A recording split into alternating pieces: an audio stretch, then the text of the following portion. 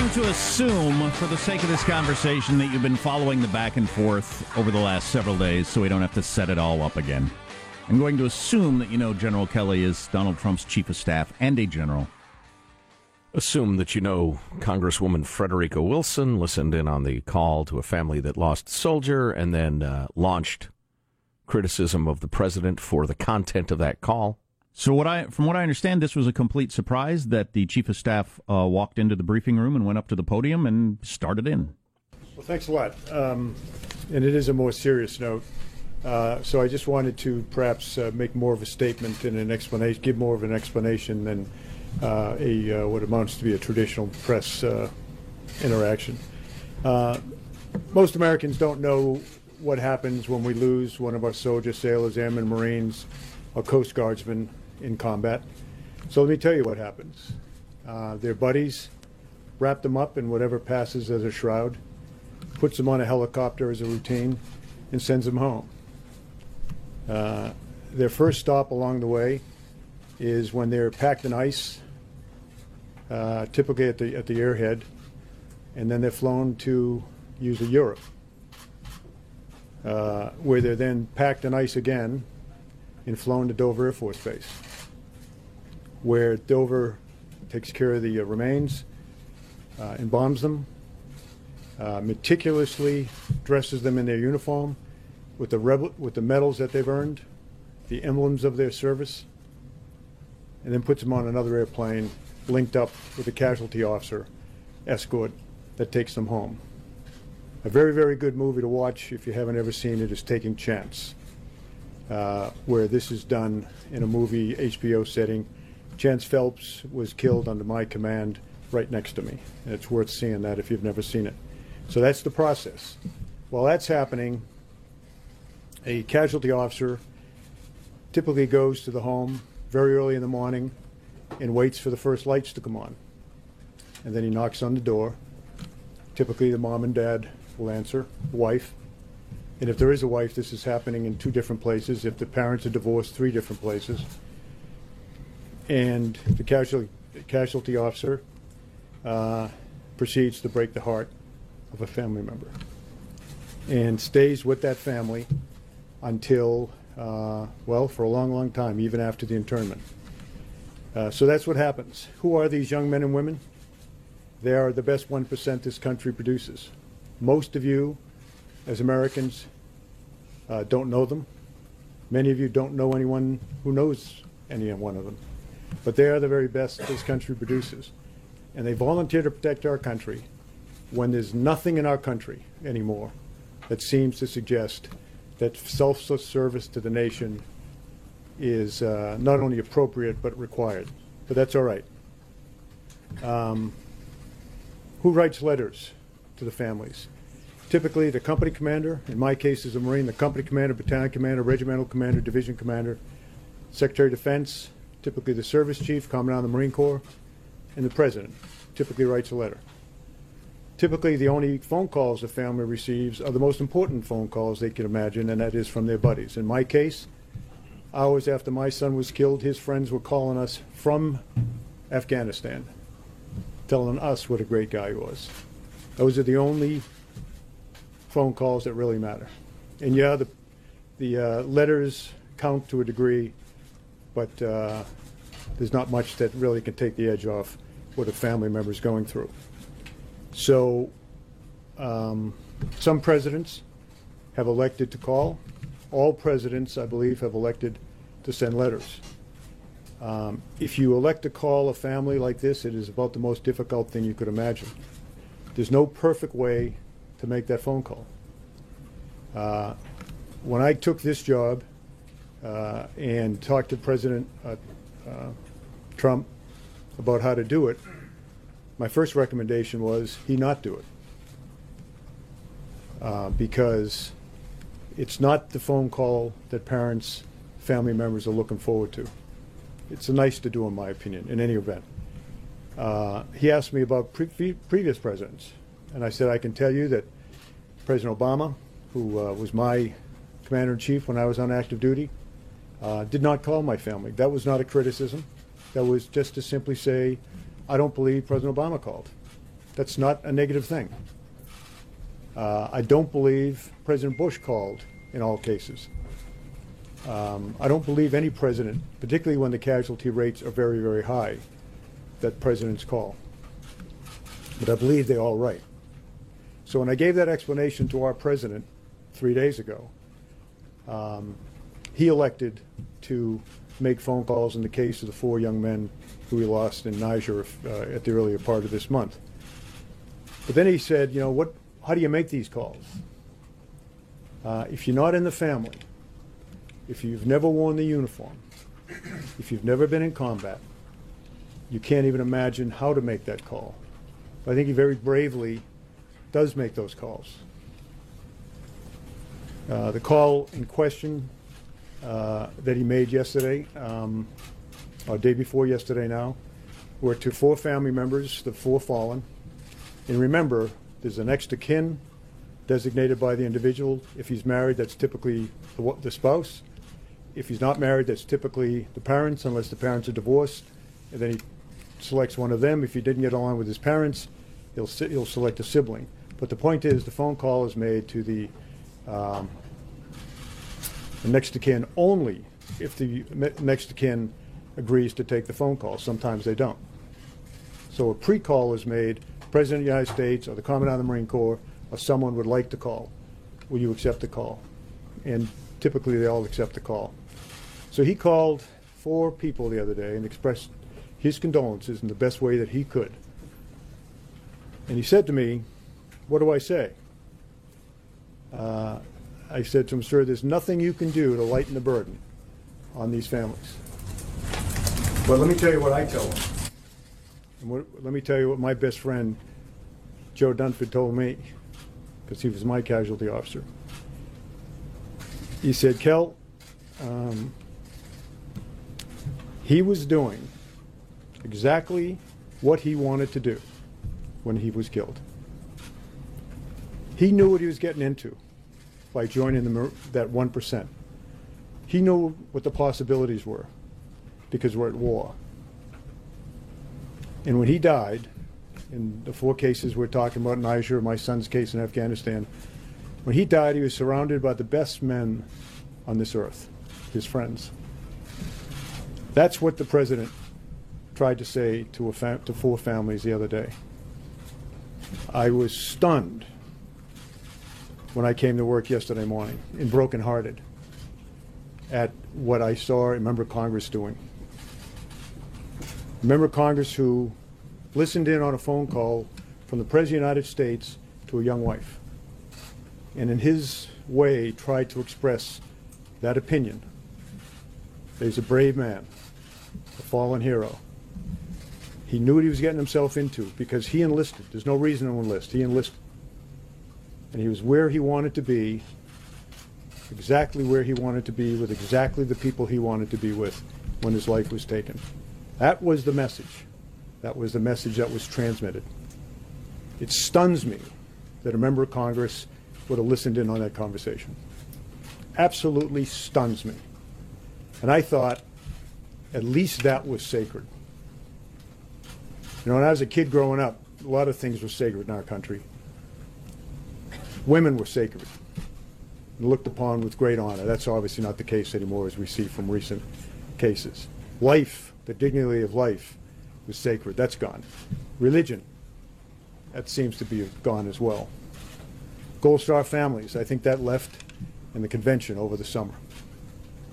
But I just thought the selfless devotion that brings a man or woman to die on the battlefield, I just thought that that might be sacred.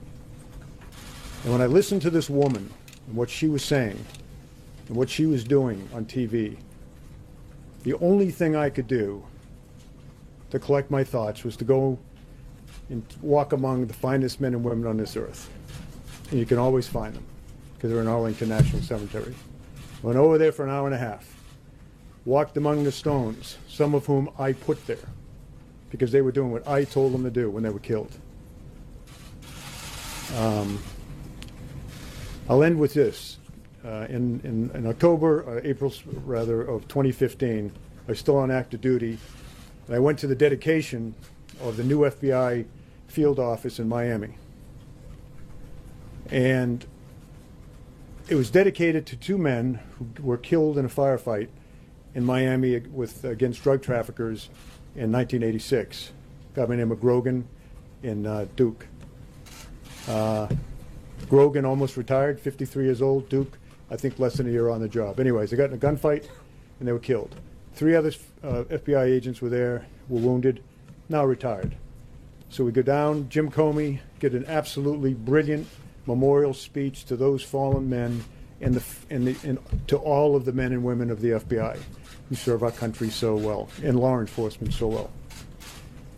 There were family members there. Some of the children that were there were only 3 or 4 years old when their dads were killed on that street in Miami-Dade.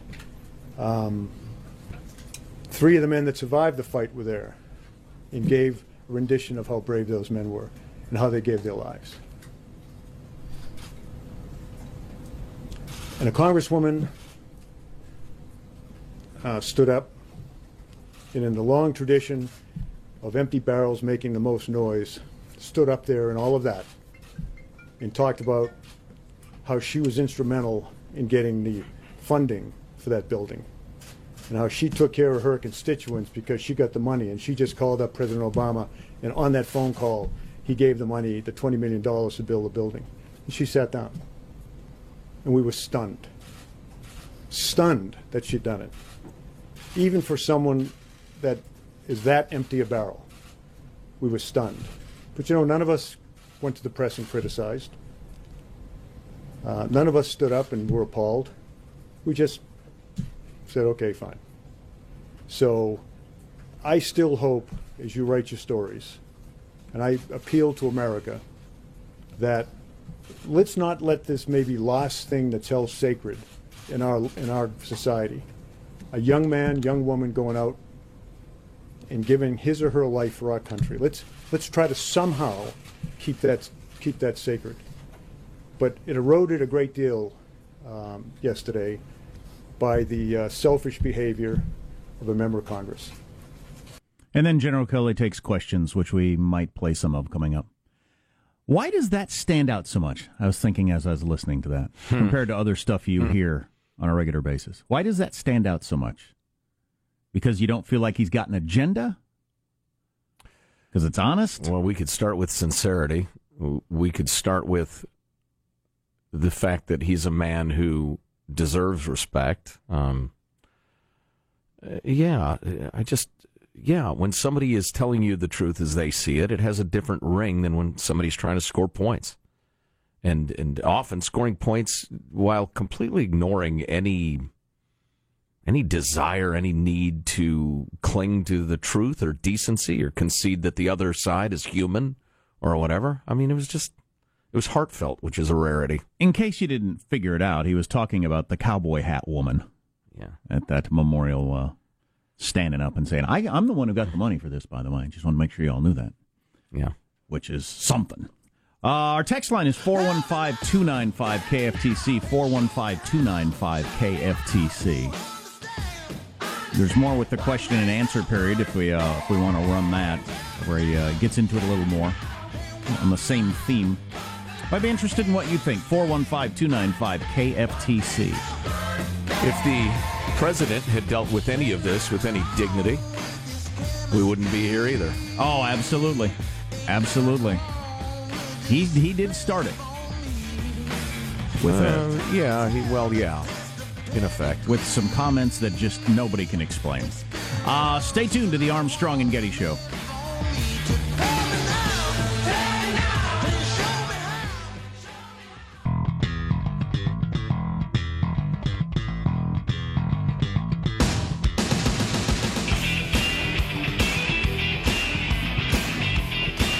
We just played the entire General Kelly address. If you haven't heard the whole thing, seek it out. We'll post it at the website, ArmstrongandGetty.com. We have it already, so yeah, you can check that out or hear it again if you want to.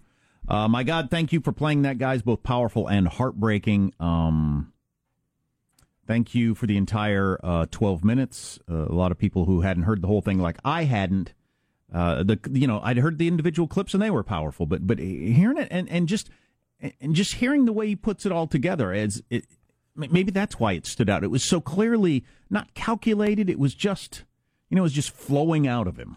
And he was not appearing as a, paid talking head or what have you.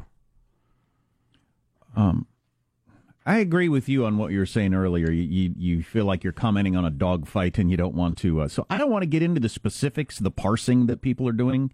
Sure. Angry email here saying, why the hell did Joe also blame and attack Trump? Trump did nothing wrong.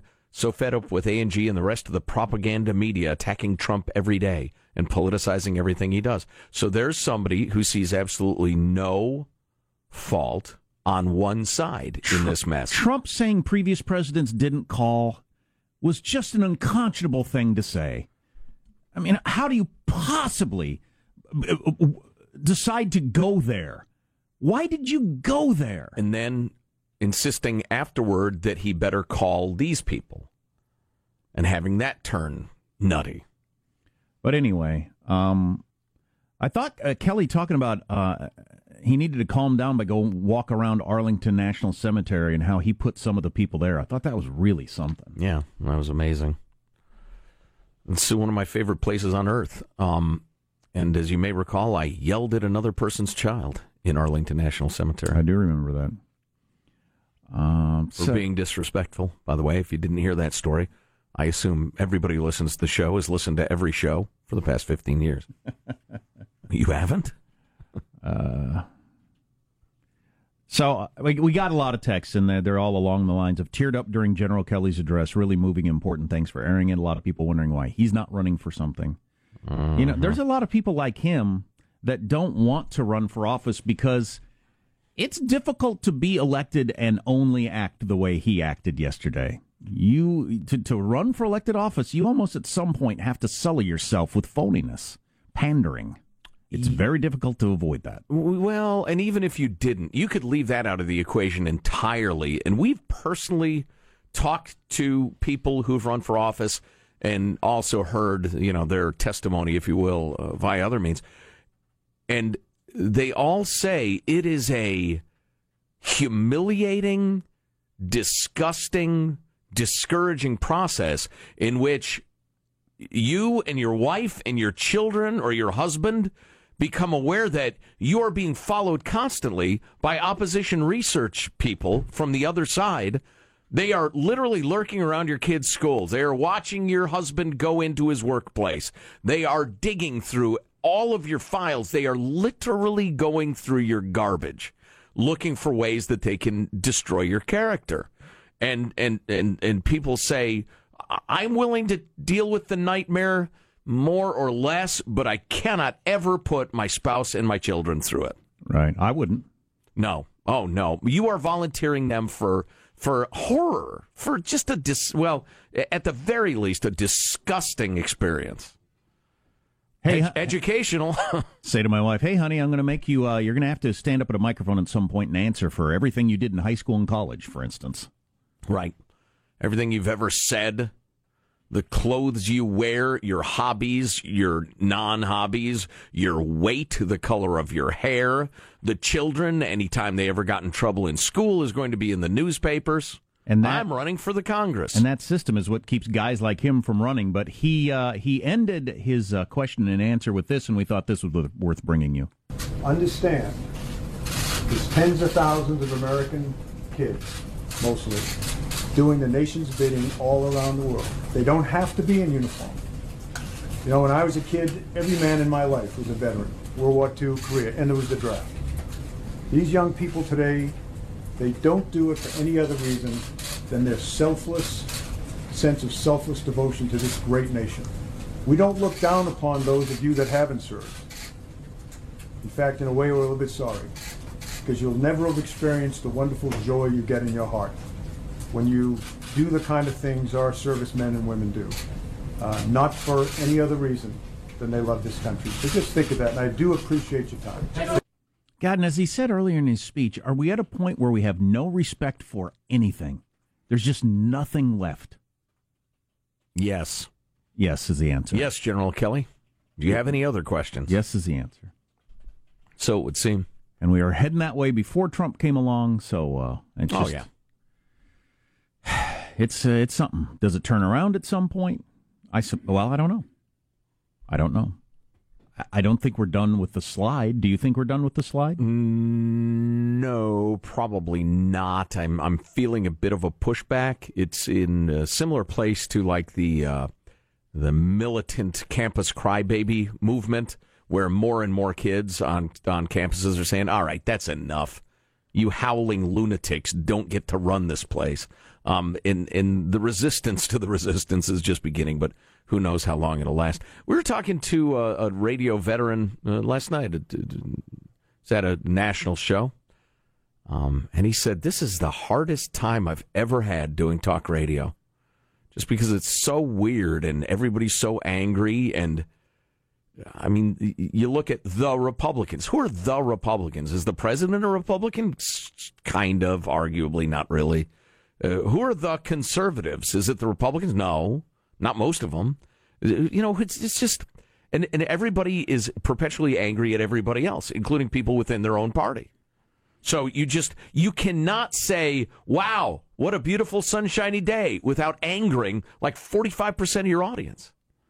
Well, I certainly wish Trump had never said that stuff about the former presidents. I think that was incredibly out of line. And I'm amazed that we have a member of Congress that is like this woman, who is willing to do what she did. Who is crowing that she's now a rock star. That was her reaction to General Kelly's speech. Wow, little old me getting all this attention? Wow, that's what you took away from that? Despicable human being. What is wrong with you? Holy cow. Well, as I've said many times, anybody could get elected to Congress. Usually, if you got the right religion or race in some areas, right, anybody could get elected. But wow. What's coming up in your news, Marshall Phillips? Well, a lot of people taking notice. Two former presidents speaking out about the state of American politics these days on the same day. Why the Mandalay Bay Casino security guard did his one and only public interview with Ellen DeGeneres, and the one facial procedure that really does make people more successful and attractive. Oh, wait a minute. I'm going to get that done. Sign me up. I'll get it done this weekend. Stories coming up minutes from now. Armstrong and Getty. Whatever it is. Doctor who does it, we'll do it for trade. Absolutely. We'll whore for you if you'll carve up our face in whatever way Marshall dictates. I don't even know what this procedure is. Is it the Chindo? The Chindo. I'm glad that never caught on. Oh, yeah, no kidding. Stay tuned to the Armstrong and Getty Show.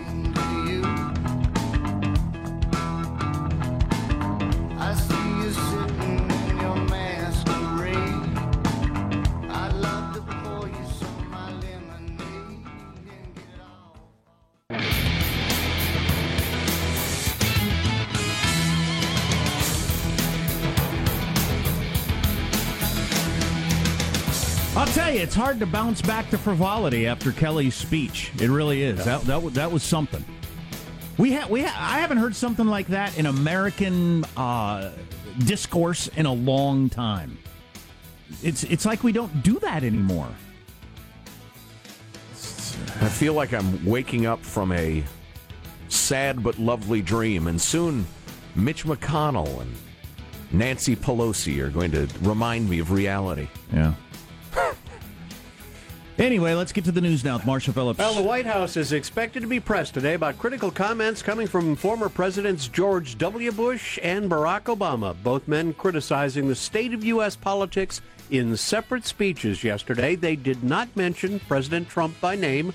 For his part, Mr. Bush, who rarely speaks publicly these days, warned about the state of play in American politics. We've seen our discourse degraded by casual cruelty. At times, it can seem like the forces pulling us apart are stronger than the forces binding us together. Argument turns too easily into animosity. Disagreement escalates into dehumanization. Too often, we judge other groups by their worst examples, while judging ourselves by our best intentions. As for Obama, he was at two events, one in New Jersey, another in Virginia. Again, he didn't mention Trump specifically, but made his displeasure with Washington known, warning about the hostile political climate. If you have to win a campaign by dividing people, you're not going to be able to govern them. You won't be able to unite them later if that's how you start. Yeah, you were plenty divisive in your time, Mr. President, sir. Is there any chance this was coordinated? McCain, People are Bush, and Obama this week? A lot of people are wondering about this. You know, it's very interesting. McCain, Obama, and Bush all at the same time. Yeah. Although it's so in the air, I think, with a lot of people that we've got to calm this down somehow. They're trying. I think that's exactly what they're trying to address, as you say. I just wish my guy, Gary Johnson, had spoken and said, "What is Niger?" Wow. Boy. Wow.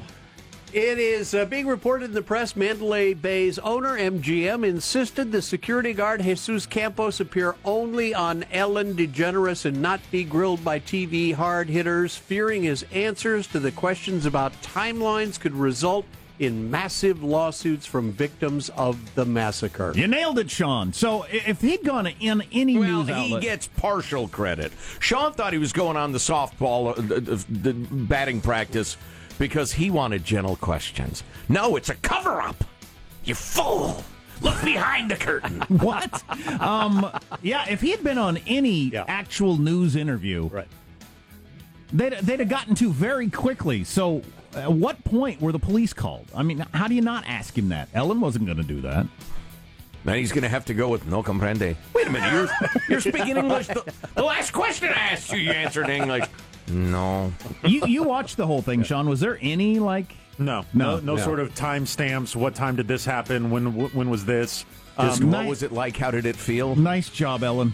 Wow. Yeah, it was. I mean, it was very clumsily described. Like, even when they were talking about the gunshots, it wasn't even made clear. Okay, were those still more being shot at you, or was he shooting away at the concert? At that, just nothing really kind of nailing that sort of thing down. Gotcha. I wonder if they talked to her about that, or they just knew that that's the way she would handle it. They might have just been comfortable in knowing she would handle it. How strange. It is. It is, because don't talk to anybody. Talk to the investigators, and then go home. Yeah. Don't do anybody's show. What?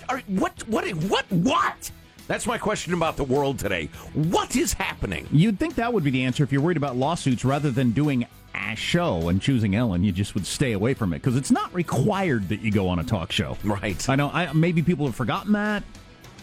New study has determined that one facial procedure makes people more successful and attractive. I'm ready. I'm getting it done, guaranteed. I'm committing right now. No matter what you say it is, I'm going to get it done this calendar year. Don't even numb me up. I'll sit there and take it. What is it? It is the nose job. Yes, my nose is fine. Finally, I've always hated my nose. What don't you like about it? Oh, it's too wide. I need a thin, pixie nose like Marshall likes in his gals. And you think if your nose was a different shape, your life would be any different? Everything would be different. Johns Hopkins University did the research. Among the data that they dug up, they had 473 participants analyze photos of 13 patients both before and after having nose jobs to come to this result, that those with the nose jobs are more attractive and turn out to be more successful. Yeah, I need a chin implant, too, and a cheek tuck and an ear lift. God, I got some... Our man Hanson was on the phone taking pictures last night. Anton. So I'm at the party last night. It was getting late in the party. We had this big radio station party here, booze, food, clients, that sort of thing. Late in the party, all the women's who had been drinking were wanting to get their pictures taken. Oh, yeah. So I'm posing with all these various people. And the guys, it was just...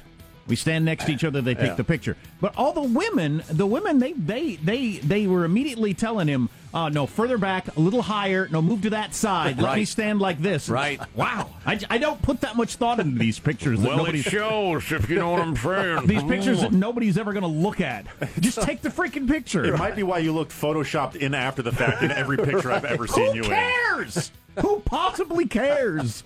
They had to we had to move around, get the lighting right, head in the right direction, right elevation. All right, whatever. Stand over here. Better light. That's your news. I'm Marshall Phillips, the Armstrong and Getty Show, the voice of the West. I hope they turn out nice. We kept getting into darker and darker spots. I don't know what that was all about. Oh, man, what do you want to do? Where do you want to go? We got a funny email about Marshall and his phlebotomist. Could do a little bonus mailbag. We have all sorts of insights about the rising anxiety rates. How about next hour? Yeah, that's a good one. I'm too anxious to talk about anxiety. That's a good one. Marshall met a woman at the hotel bar last night, so he's on a roll this week. Oh, yeah. Again, expectations and realizations. I don't know what that means. But No, but it sounds good. yeah, if you didn't hear yesterday when we were talking about the number of college students who now say they're experiencing anxiety. And what was overwhelming anxiety? Yeah, and the way it's skyrocketed in recent years. We'll get into that again. It's troubling. You're listening to the Armstrong and Getty Show.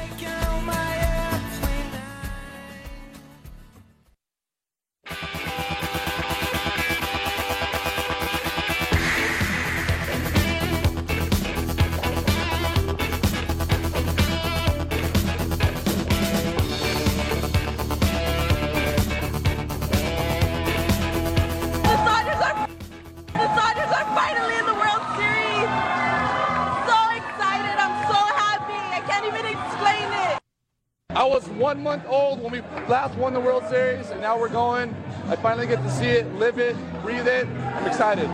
I've rooted for many a sports team in my life and been excited when they won and sad when they lost. But whenever I hear clips of other people doing it, I always am a little, I feel like, ooh, that does not reflect well on my emotions. I hate the Dodgers. I've always hated the Dodgers. I was in a high school production of Oliver. I played the Artful Dodger. I made him change the name of the character.